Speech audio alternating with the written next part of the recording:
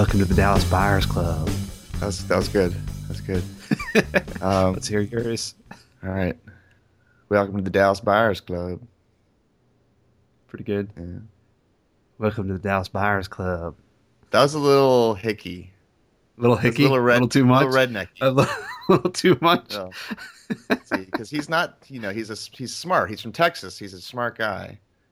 Welcome to the Dallas Buyers Club. That was good. A little spontaneous. Was that closer? That was, a little bit. Welcome to the Dallas Buyers Club. Well, that was kind of like the last one I did. Yeah. All right. Well, that's good enough. In case you guys hadn't guessed by now, the movie we're going to review this time is Dallas Buyers Club, which is up for several Oscars, including Best Picture and rather famously Best Actor and Best Supporting Actor. Yeah. And it's the story of Ron Woodroof, who is a real-life electrician and hustler, as they describe him in the film. Mm-hmm. He develops the HIV virus in the mid-'80s, and he decides that he's not going to go out without a fight. And while he's not getting the answers he needs from his doctors, he decides that he's going to start illegally importing medicine from other countries, Mexico namely, and then selling the medication in the States so that he can get the drugs and also the people he knows can get the drugs, and he can make a fair amount of money as well. Yeah. And so the main players in the film is, of course, Matthew McConaughey playing Ron Woodroof, and there is Jared Leto playing Rayon, who is Rayon his sort of right-hand man, I guess. They're not exactly business partner. Yeah. They have a very interesting relationship if you'll see the film. Yeah. But they're kind of, I wouldn't go so far as to say they were friends, but BFFs. Yes. They weren't exactly, pals going out and hitting the bars together, although when they do, it's usually to serve a business purpose. Yes. And then rounding out the sort of the main trio of actors is Jennifer Garner as Ron Woodroof and Rayon's doctor. And I think Jennifer Garner provides sort of like the feeling of normalcy that you would need to sort of have the movie grounded. She grounds at least a little bit. So she's a very kind of sort of wholesome and stable force. Stable, yeah. The voice of reason, perhaps. A reasonable voice, no doubt. And then also in a supporting role, Dennis O'Hare, who plays Dennis O'Hare. Yeah. He's Jennifer Garner's superior, and he does I think a fantastic job of playing a doctor kind of stymied by bureaucracy, towing the line and sort of being an obstacle for Mr. Woodroof in his goal, which is to get drugs, live longer, and then promote his Dallas Buyers Club. Yes, that was good. That one was good. Well, I didn't think about it. That's why it just came out. Just off the cuff. Yeah. Off the cuff. Yeah, and Steve Zahn in a supporting role. That's right. As well. Very small supporting role. Steve Zahn as a policeman who develops some sympathy for Woodroof's plight. Yes. I'll go ahead and say I actually like the movie a lot. It's one of my favorites of the year now. Nice. It's up there. That, and I mean, we've seen almost every film nominated so far. I would say Dallas Buyers Club is up there with Wolf of Wall Street as two of my favorites, if not my of those that are nominated, or of the year even. Or just period. Yeah, period. Right? For 2013, they're definitely up there. But the thing about Dallas Buyers Club is, unlike Wolf of Wall Street, I'm not going to see it again. I don't think, because I think I sort of got what I needed the first time. Yeah, I understand. Like Wolf of Wall Street, there's a lot to get from that movie the more you watch it, without a doubt. What I loved about Dallas Buyers Club was how it's a story about sort of everyday characters in a life and death struggle, which one movie that comes to mind that is sort of similar in its impact on me was 21 Grams. Both of those movies deal with drug use and also illness, but they happen to people who exist within the world as we know it. They're not sort of like, they may be a larger than life character in the case of Matthew McConaughey, but they're still, people who have real jobs, people who have real reactions to adversity. They're not, ironic sort of, concoctions. Like Yeah. I know, Andrew, you mentioned about Life Aquatic with Steve Zissou is that you felt that the characters were sort of not so much characters as they were just like ironic, I don't know, Ironically detached caricatures. caricatures. That's it. So Yeah. Dallas Buyers Club, the acting is superlative, especially Jared Leto and Matthew McConaughey, and it's sort of it's the most incredibly compelling kind of realistic storytelling that I have seen all year, really. Yeah. Yeah, and an extraordinarily compelling story too. I knew vaguely of the buyers clubs. Like I was aware of sort of the fight against AZT as the sort of poison that was being was the only thing basically that the FDA would approve uh, to help fight AIDS in the 80s. Were you And aware of it uh, during the 80s? no, no, no, no, no. Oh, Oh God, no, not absolutely not. Not until much later. And I was aware of that sort of battle that was going on, and I was aware that there were things called buyers clubs that involved getting more effective medications to people. mhm. But I had no idea the sort of depth and breadth of it of what it was. So the story itself, the idea of Matthew McConaughey's character doing this, and the fact that it was sort of simultaneously happening all over the country Mhm. with other people. So all these people sort of independently went around the FDA's back and got the treatment that they needed. Right. Uh, is a fascinating story. It's a great, wonderful story, and a great sort of you know humanist Kafka-esque like man versus the bureaucracy Right, kind with of some Robin Hood elements in story. there too, Yeah, Like, yeah. I mean, it's really great. It's really great, compelling stuff. I think Uh, the catchphrase of the film is "It takes a hustler to change the world," yeah, I yeah, believe, and that sort of that sentiment rings true in the film for sure because Ron Woodruff is this, you could call him amoral in some ways because he's like a drug abuser, he's a lecherous hedonist of all kinds and hard living, hard partying kind of guy. yeah.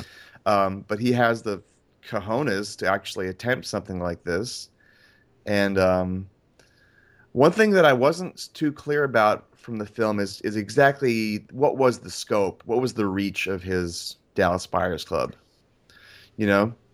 I think it was regional. I think at a couple points in the film they mentioned there being, you know, ones in Miami and ones in Sacramento and like all over the country basically. So I think the idea is that they sort of reach as far as they can go until somebody else picks up the slack and fills in the gaps. Okay, yeah, because You I know, wasn't sure if the ones that popped up in California and other states, if they were directly, influenced by Woodruff, or were they just kind of, like the bow and arrow popped up in both the European and American continents right, at the same time right, with right, no right. communication.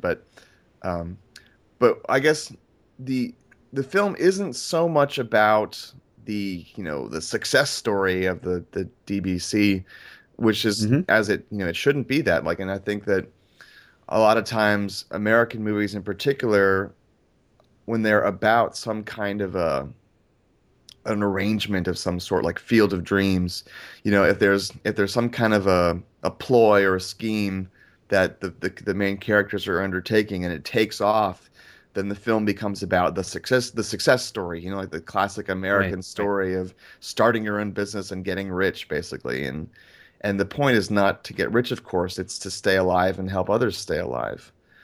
Um, Right.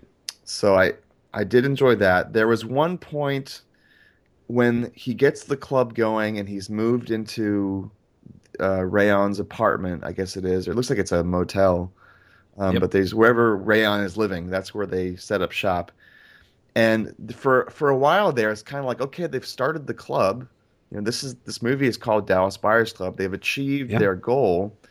they're set up, they're doing business, and I felt at that point like, where do we build from here? You know, and there was some time where it's like I didn't feel like the story was continuing to build at that point. It seemed like it almost plateaued Yeah. a little bit. Uh, I I I never quite felt that way about the film. I felt like the formation of the Dallas Buyers Club, or the actual inception of it, was almost incidental. I mean, like the fact that it happened was kind of inevitable, based, if nothing else, on the title of the film. Um, but I think that it was that sort of set up the showdown, mm, which was the sort of central conflict in the film, which was the showdown between them and the FDA. right. The kind of standoff between law enforcement and, you know, presumably big pharma, who are sort of like pulling the strings behind the scenes to Hmm. make sure that only the drugs that they are selling are the ones that are approved for people to buy. Right. Uh, you know, you never really see the face of that, but that's kind of the what is driving the narrative forward. And so after they've set up the buyers club and they're selling out of their, you know, this motel, Hmm. then the rest of the action concerns the sort of next level of conflict.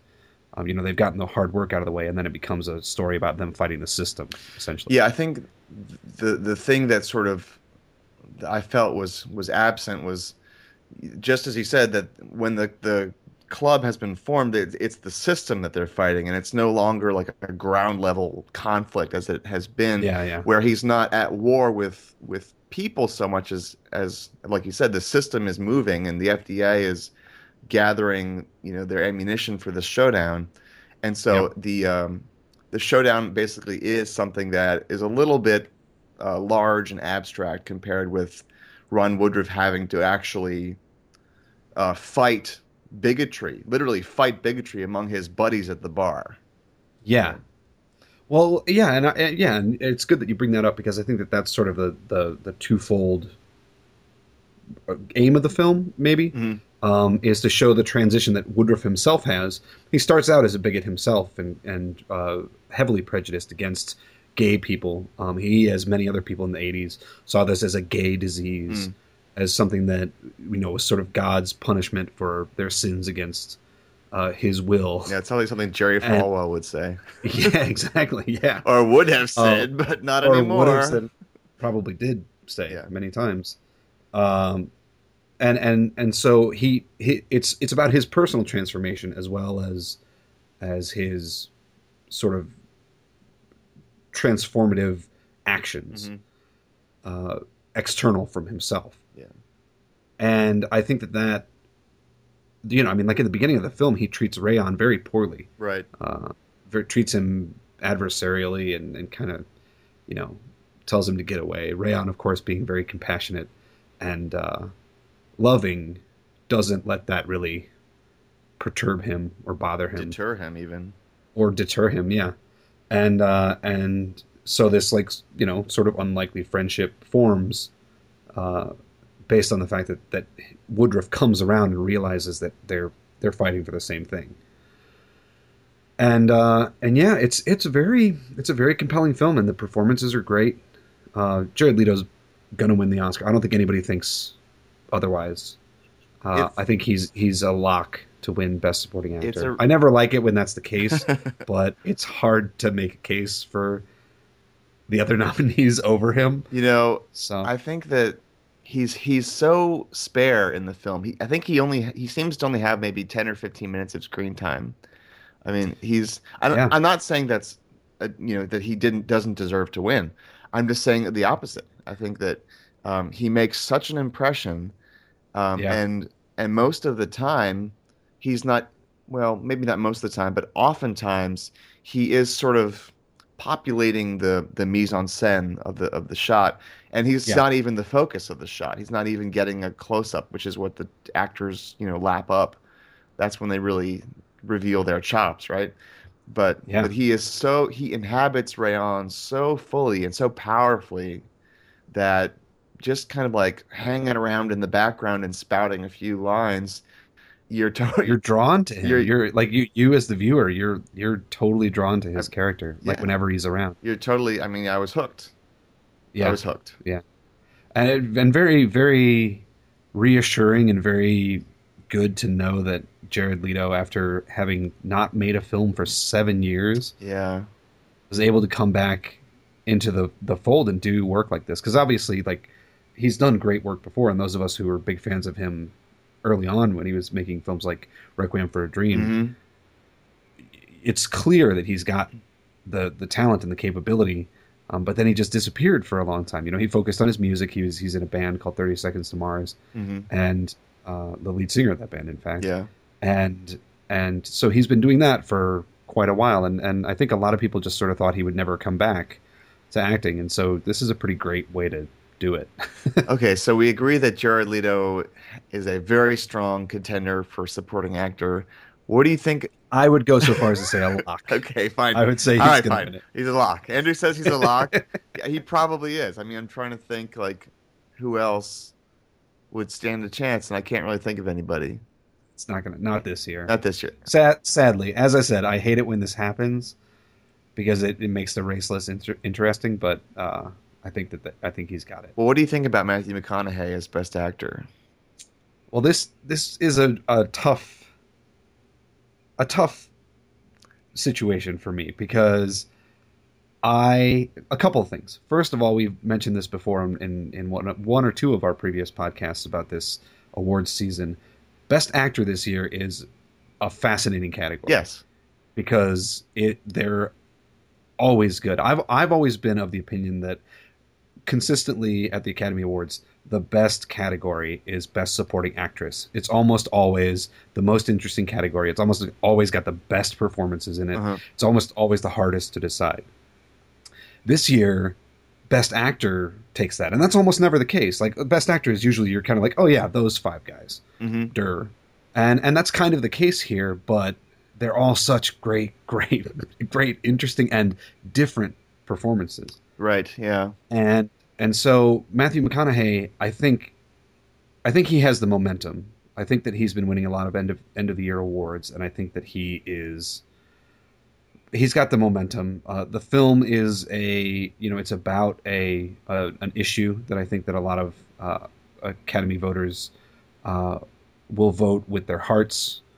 Based on the content of the film itself, and in addition, I think that he deserves it. I think for this film, he's great in this film. Yeah. Now the conflict that I have internally is that, and we'll get into this when we talk in our Oscar podcast, but my favorite film of the year is Mud, which also had Matthew McConaughey in it. I didn't know that was your number one favorite. Oh yeah, film that's of my the number year. one favorite film of the year. Yeah, It's a great movie. I've thought about this a lot, and I think it's my favorite film of the year. And I think that his performance in Mud is more impressive in a lot of ways than his performance in this film. Despite the fact that for this film he lost an incredible amount of weight, Yeah.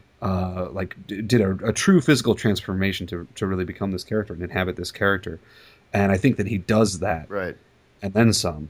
But Mud as a film I like so much that I look at this and I'm like, well, if he's going to win, I wish he'd win for something that I think is a little less conventional for like an award Sure. season run. But I kind of think that roles like Mud and also Bruce Dern in Nebraska, the kind of roles where you may not see the same kind of character arc, or you may not see those tearful emotional moments that the Oscars love.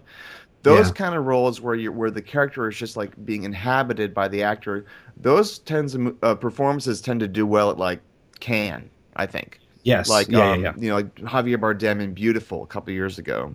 Right. That's a role where he really just kind of lived in the skin of that character, and he never had the moment where he tearfully championed the cause of the film or what have you. But Yeah.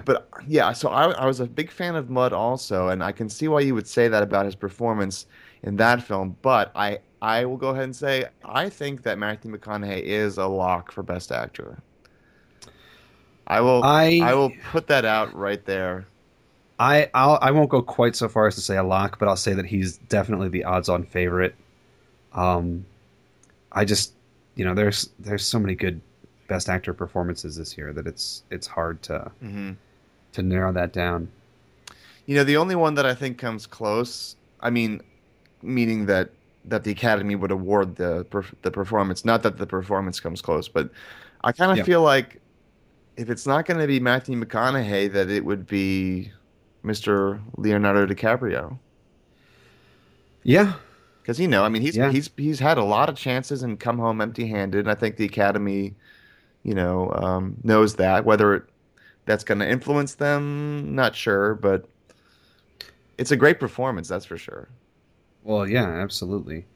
Uh, I that's interesting. I think that may be the case. It's such a hard category. I think I think Bruce Dern, who had some of the early, you know, momentum, I think is almost completely out of the picture, as is Nebraska in pretty much all Categories, categories, yeah. which makes me incredibly sad. Well, But I think Jennifer Lawrence is a lock for Best Supporting Actress, but if not, I I hope think June not. Squibb I think stands a good chance for Nebraska. That would be interesting. That would be interesting. Anyway, we don't want to get too far into the Oscar race when we're just talking about Dallas Buyers Club, uh, but it's an interesting sort of way that it all kind of falls out this year. But as far as Dallas Buyers Club, I have a question for you, Phil. Oh, What did you think of how the film was directed? I mean, I think we were just talking about the director before we started, Jean-Marc Vallée, Canadian director, who's directed a couple of films, not a whole lot. I'm curious as to what you think. I think it's clear that he's got very much capacity with actors. He's got a lot of facility with them. He's able to get good performances. But I don't know. I don't know. Tell me what you well, think. I was very pleased with how the film was directed overall, I would say. I think Yeah.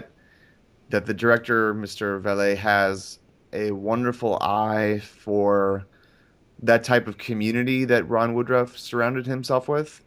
I Uh-huh. really also did like the way he used handheld camera a lot of the Mhm. time to sort of add to the realism of the scenes.